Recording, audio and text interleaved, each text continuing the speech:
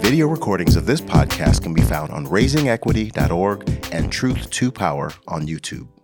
I initially wanted to do a series of interviews on heterosexism and homophobia because my oldest son came home and he was talking about all the hateful things that he's been hearing at school, on video games, and just comments about people being anti-gay, being homophobic, basically.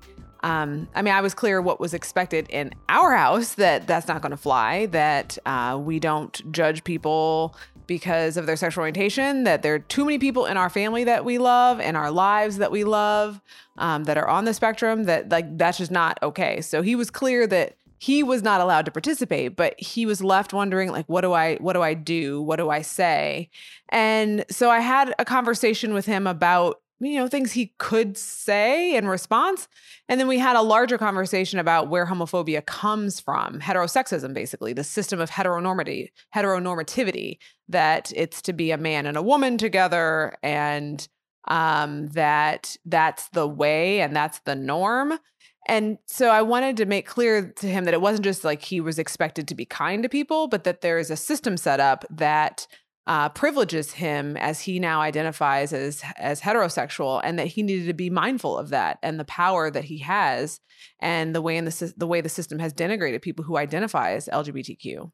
So all that to say, here I am, a cishet woman, cisgendered, in that I present as the gender that I identify with and that people perceive me as, and heterosexual. And do I know what I'm talking about? Am I missing something? So I said, well, why don't I think about the people that I know in my life, trust, and get their perspective, people who do identify and who have the lived experience. And so here we are today. And today I'm joined by Alexis Templeton. And I really appreciate you for joining me. And I appreciate you taking the time to chat with me. Yes, thank you for having me. So you've heard some of that story, but just in general, when you hear that, what did I miss? What do you think about my approach? What would you tell me to do different or better? That's a good question. What would I tell you to do different or better? I don't think I would tell you to do anything different or better, because it's you. Every parents don't always go about those conversations right, but I think that always trying to be as explicit as possible with kids is super important. And getting to the point. Running around we kind of, we should say things just straight getting to the point with kids, because they understand it. And they're able to implement it differently than I think we are as adults, because we're socialized, we're more ingrained into our socialization than they are. And so I think being explicit is able to shift that a little bit, immediately. I think there are times where he feels like, oh, Mom, you're so sensitive. Because he knows there's certain words we don't say, and not just around sexual orientation, but just in general. I have rules around that language matters, and that we don't use certain terms. And even, within our household, there are some people who are more okay with certain terms than I am. And so what would you say? Was I being too hard to say, this is not okay, we don't do this? I felt like to leave any gray room would be to allow for the heteronormativity to have more space. And I want to make sure that he's clear. But I don't know, is that coming on too harsh, or do I not need to worry about that? Because that's people's humanity. I feel okay. I have two sides of the coin. So on one end, it's he's a kid, and to push him to have to stand up in those moments all the time can be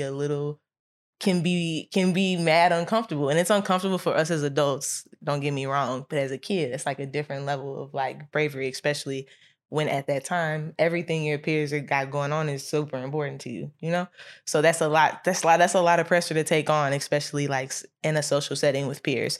But on the other end, I think that even if the child doesn't say anything in that moment, I think at some point you will, because you hear it so much at home that that's not what we say, and you're also explaining why it's not okay to say it, and then connecting it to people they may know in real life and be like, oh, okay, so I wouldn't say that around so-and-so.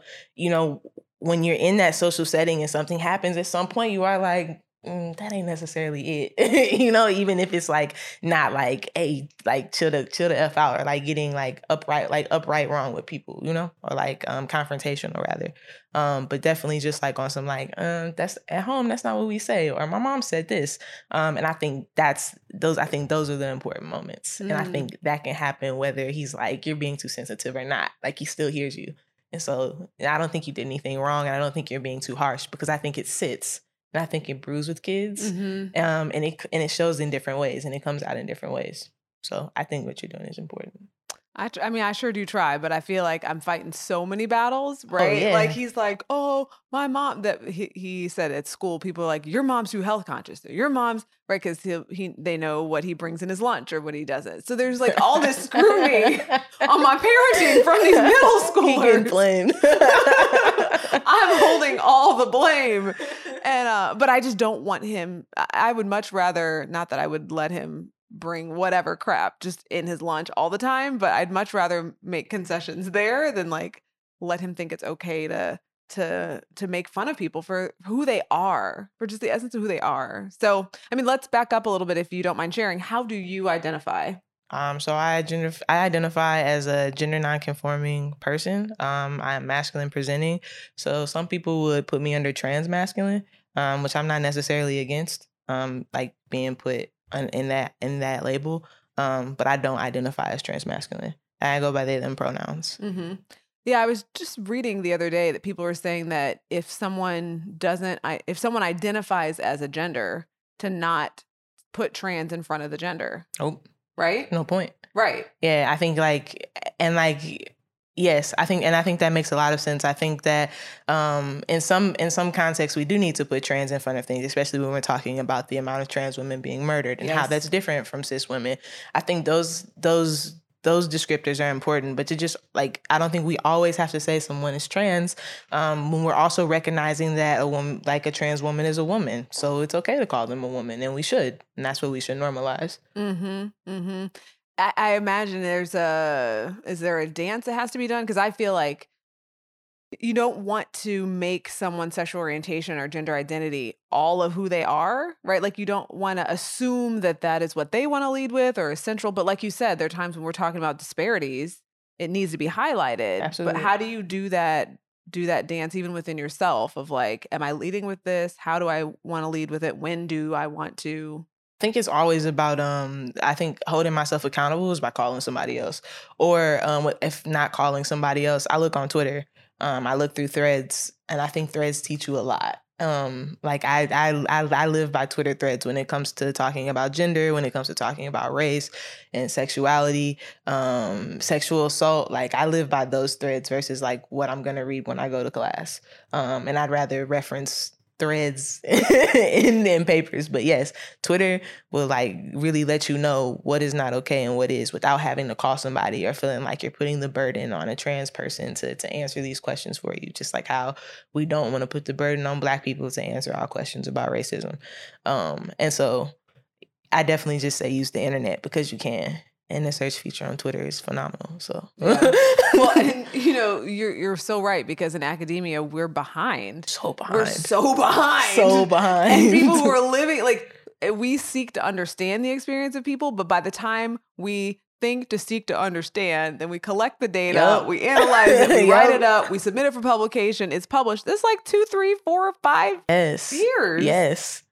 Yeah. Yes. So yes, I completely agree with that. I think I go to class sometimes and I'm just like, we don't say this term anymore.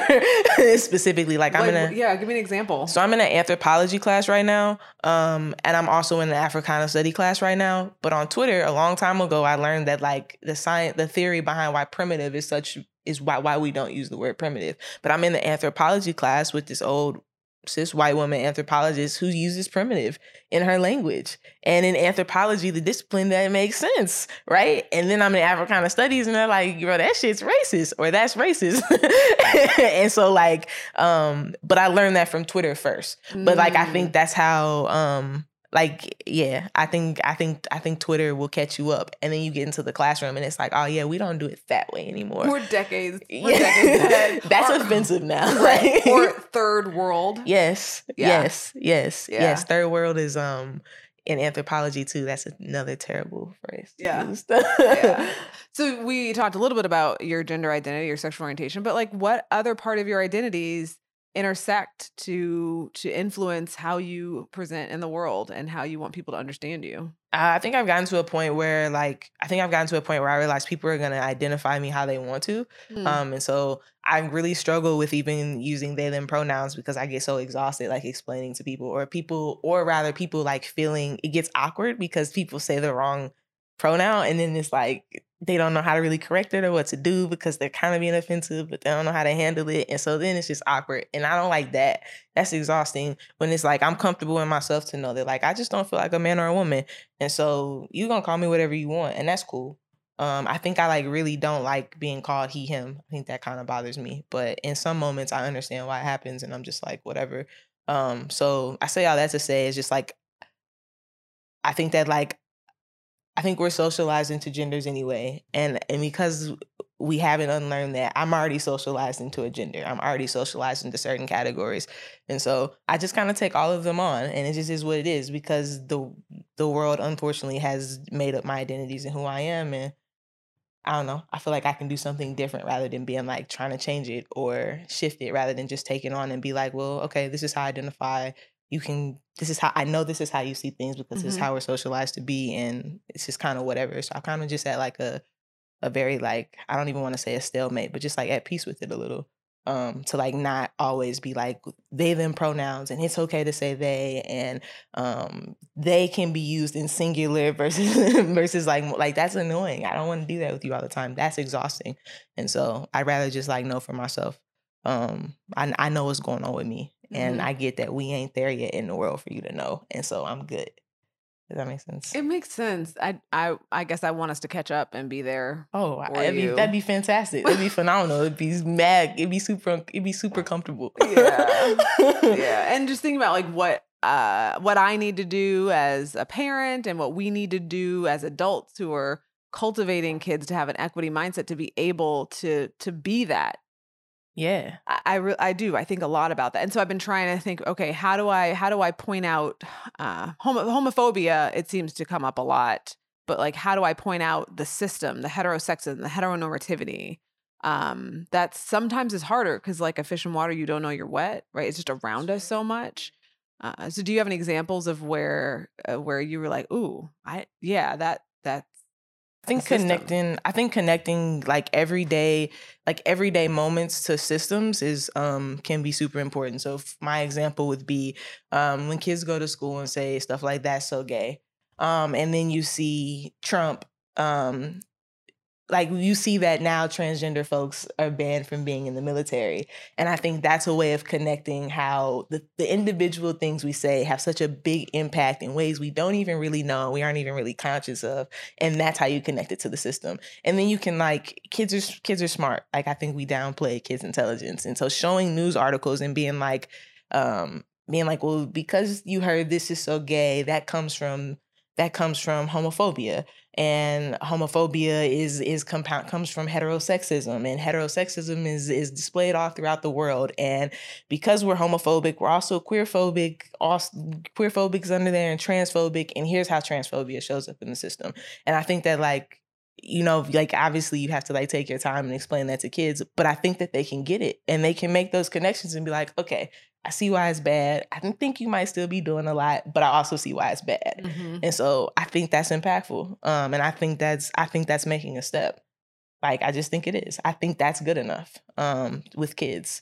Yes. Yeah, no, I hear you. It's sometimes you want to be doing more and pushing faster. And I mean, I know at one point you were even thinking military. Yeah, I was. Yeah? How did that ruling, the recent shift in policy, did it change your thinking? No, it didn't. Because really? I'm rebellious automatically. And so I'm going to go in and be whoever I'm going to be anyway. And like, if you don't like it, fuck you. Like, I don't know. It just is what it is. But I follow folks on Twitter who are trans and who are in the military. And so to watch their reactions of how that impacts them and how that makes them feel, And being like, we care about veterans, but we don't care about the trans veterans. You know what I'm saying? And how do you know how many trans folks have came before us, have gotten Purple Hearts that we just don't know? And like, that's real as hell. Like, so not really thinking about how it impacts me, because I see it along, I don't really see it as, it wouldn't be transphobia for me. I wouldn't experience it in the way that a trans person is going to experience it. Like, I would experience homophobia. And so it's not really my place to say. It's just fucked up. And it's scary because you think about, okay, well, if they're not rocking with trans folks, what's it gonna mean to be queer in the military? But it's just like, I think about that when I want to go out of the country. Like, what's it gonna be like to be queer in Africa, to be specific, in any part of Africa that I travel to? What is it gonna be like to be queer? Traveling to Paris, even, and being Black and queer, like, what is that gonna be like? And so I already think about those things wherever I go. And so to see that happen with the military is just like, you know, it's just another place. And it sucks. And like, but it's not like harmful or anything anymore. It's just like, okay, bruh, like, now I gotta figure out how to survive here. And that's trash. I gotta think about it before I get there. Before I commit myself, I have to think about this extra step that other people don't have to think about. And that's shitty. And for what? Like, it's really not bothering you, or it's really not messing up nothing you got going on. And I'm gonna look better in the uniform than everybody else. You know what I'm saying? Like, right. So it's impacted how you move through the world. It sounds like that homophobia has kept you. Have you been to the motherland, to the continent? No, I won't go. You won't? No, I won't. You're assuming that you won't. I'm assuming that I won't. I have not gone. That's what I'm saying. And I haven't gone because I read stories about corrective rape. And how they chase down lesbians and they rape them. Which country? I don't know. I don't know. And I think that it was framed how we frame Africa, and not thinking about Africa as a continent with countries, and just framing it as Africa. So there's also that mixed in there. So I don't anti-blackness about just saying all black people are hateful. All black people in on Africa. The continent. Everybody in Africa is doing this. You know what I'm saying? Like, and so that impacts it a lot too. So I have to own that. But also, it's a lot of research on where I got to go to figure out if they have corrective rape cases there. What if none have been reported? Like, that's uncomfortable to think about. And then to want to know that, like, I wouldn't want to travel alone, so I would probably have my lady or whomever. You know what I'm saying? And like, what type of situation and danger is that going to put them in? And that's a lot. So now I'm good. I'll be in America where I know y'all racist, I know y'all homophobic, but I know the laws well enough to know how I can maneuver around that. Yeah, that makes me think about James Baldwin. He got locked up in Paris. Did he? He got locked up in Paris for stealing bed sheets from a hotel. They locked people up for that in his time for that. So he went to jail for that, and he wrote about it when he got out, and he was thinking about thinking through like how he would rather be in jail at home in shitty America, because at least there he knows. I know to the extent of what people are going to go and what I'm going to face, but here I don't know nothing. So he was in Paris. And yes. He was in a relationship with another man, and so they arrested under the guise of stealing bed sheets, or under the guy. Somebody took a bed sheet, and he got blamed for it. And he ended up getting arrested for it. That's how I remember the story. But he was probably targeted because he was gay. Yes. Not even. I don't know. I don't even know. He doesn't write like that. James Baldwin doesn't write like that. No, James Baldwin doesn't write like that at all. James Baldwin is really interesting in talking about homosexuality and homophobia. So it's not clear how he identified? No, he's gay. I thought so. Okay, James Baldwin is gay. I just want to make sure I wasn't wrong in my history. But he's very strategic in how he talks about being gay, and how I think about it, and similar in how we will understand is how we look at how DeRay strategically talked about being gay. Interesting. And as a survival tactic, as like calculated, as wanting to be as establishing yourself as a leader. Or trying to establish yourself as a leader, and what your sexuality means around that, especially as a Black man. So, like, you know, I see it like that. And I see that's James Baldwin wanted to be as politically active, like in Black liberation movements, especially around the time of like Black Power is starting to kick off, because he got into it with Eldridge Cleaver. And like, when you think about those folks, those folks that argued with James Baldwin or did not like James Baldwin, and Cornel West talks about it in an interview. It's on YouTube.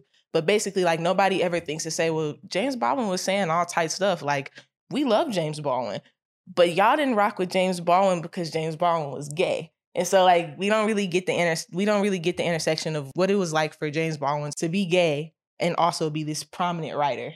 Like, you know what I'm saying? Yeah. He doesn't talk about that. And I don't think he was able to see it at that time because we just didn't have the language for real then. We just knew that like this the way stuff was. And that might have been even though he was, like you said, being marginalized to some extent, that might have been the nail in the coffin to totally erase him. Yeah.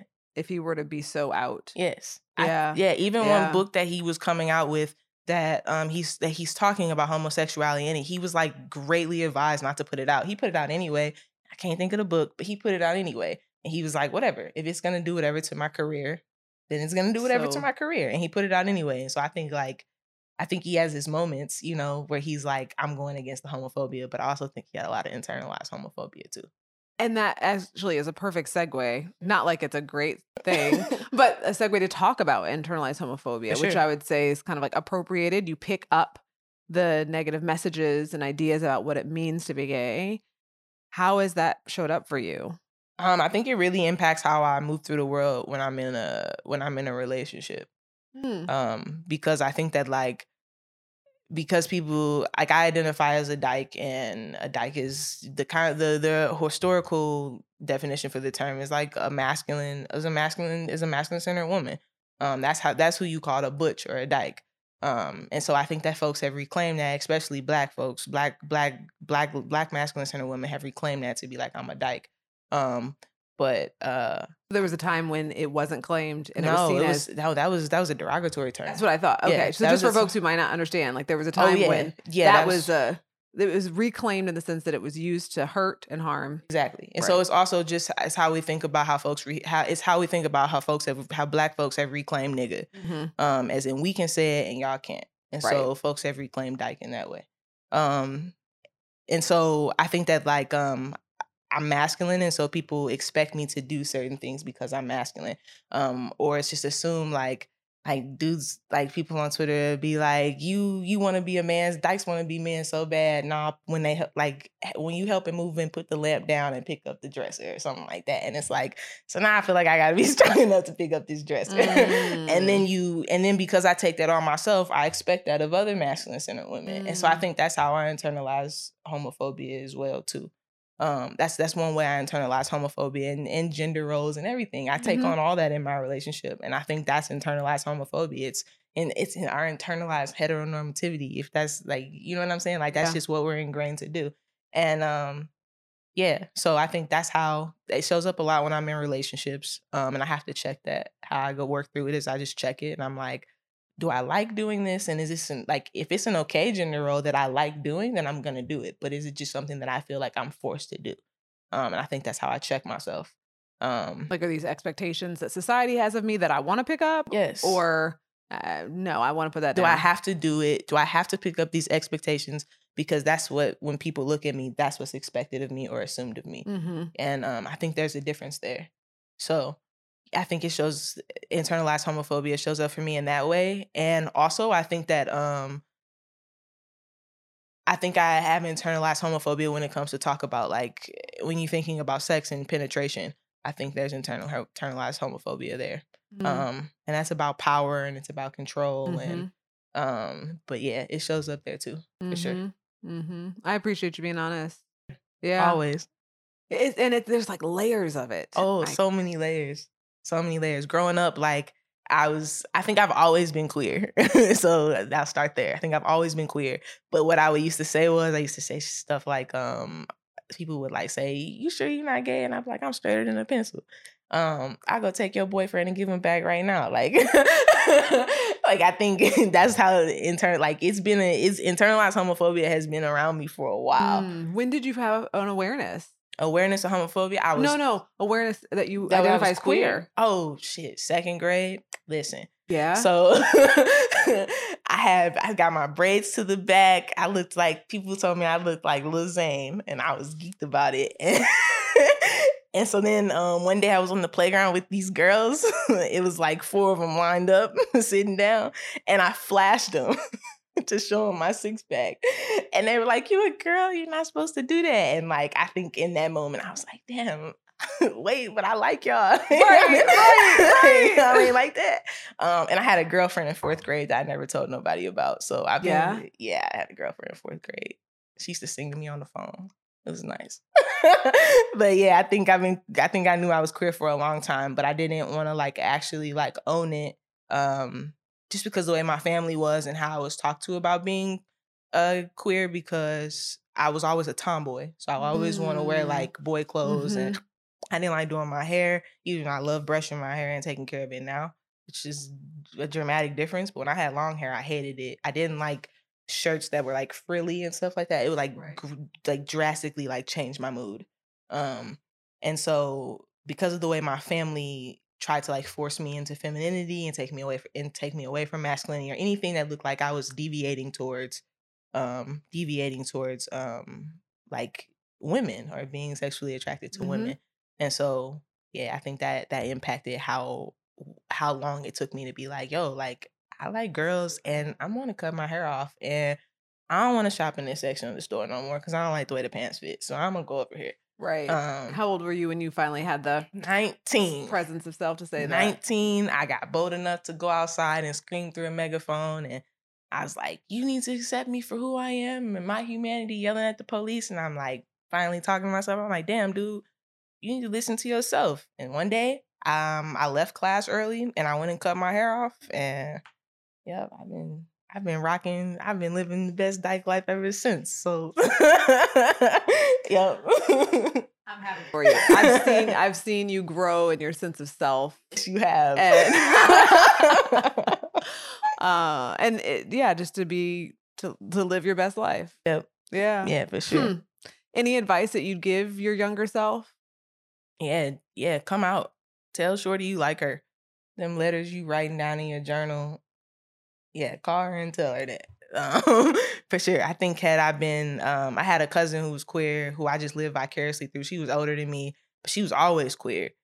She always messed with girls, and she would call me and tell me about all these experiences. I'm like, oh, that sounds tight as hell. Like, and I'm like she knew, I don't know, whatever. And so, I would just tell people to be themselves. Like when you feel something is different or you want to do something different, like don't listen to that and do it. Like for real. I tell people if you want to cut your hair off when you was little, tell your mama you want to cut your hair off. Like go get a lining. I think I sat around with long hair for so long, cried getting my hair done. And then like when my mama could have just cut my hair off, and she says it now. She was like, I wish I would have just cut your hair off earlier so you would take care of it. Yeah, I wish you would let me too. Like I wish you would let me be myself younger. And so I know that's hard because you have parents who like tell you they want you to grow up. They want you to do what's best for you. And like being queer is not what parents see as best for some of their kids. And so like I say go against that, and that's hard, but I say do it anyway. And what about those parents? How could they best support kids, your younger you? What did you want your mom to do? What did you want the adults in your life to do to support you in being who you are? I didn't even need a conversation. I didn't need there to be me telling you who I am. I just needed like when we go to the store, you don't tell me that like you have to get all these girl things and you can get like one thing that you want, which would be from the boy section. Like you see what's going on. You know, I would say pay attention. Them your kids, pay attention. Like it's there. And when they start to do things differently that's outside of like our gender norms and what's normal, let them. And let them come to you with questions and be able to ask you and do your research so you know how to answer them, you know? And I think what happens is people they don't want to see that happening. And so they just ignore it. They don't want to see that like something different is happening with your child. Something's going on, like, and you should talk to them. Cause it wasn't just that like, I was just more masculine and I wanted to play basketball. It was little things. My mood, like I would cry about putting on girl, like that means something. And what does that mean? Mm-hmm. It's not that I don't want to get dressed. It's not that I'm like, I'm making us run late on purpose cause I'm being a child. It's cause I got anxiety about putting these clothes on. Well, talk to me about why that is versus like, I'm getting in trouble cause I'm not ready to go. And so like, I ask parents to pay attention, be patient, and to do research, and kind of like you have to normalize it within yourself in order for you to normalize it with your kids. Mm-hmm. Like if it ain't normal for you, it definitely ain't gonna be normal for you when you talk to your kids. So you have to like do that work to make it normal. And that's by reading, and that's by watching shows. And that's by like, even if it's uncomfortable and it's different, it's like, oh, like people just really live like these, like people, this is how people live. Got it. Cool. And then you talk to your kids about that and it's easier.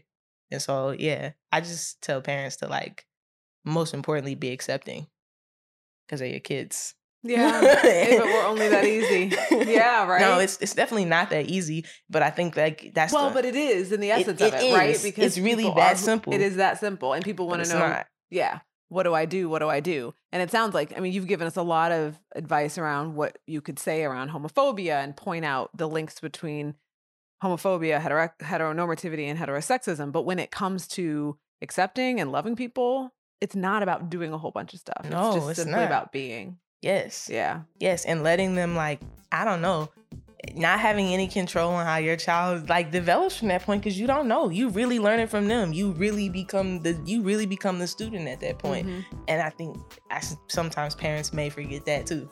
Yeah. That like this person is really teaching me something. This little person is also teaching me something. And so allowing them to take the reins sometimes too is a good thing. Letting them lead you in the store where they want to go for their clothes or what they want to get in for their toys, what they're putting on their wish list for Christmas and telling Santa they want, you know? Like, I think stuff like that is important. Little things like that. Yeah. And that's work for us as adults to do too, because we've been so socialized in this binary around gender and sexual orientation, and they're both on a spectrum. So you have given us a lot to think about and a lot to digest. And I appreciate your candor and your honesty and your willingness to talk. We could talk for so much longer. We could talk for so much longer. But thank you for joining me in Raising Equity. Thank you for having me. And you are welcome back anytime. Thank you. Thank you.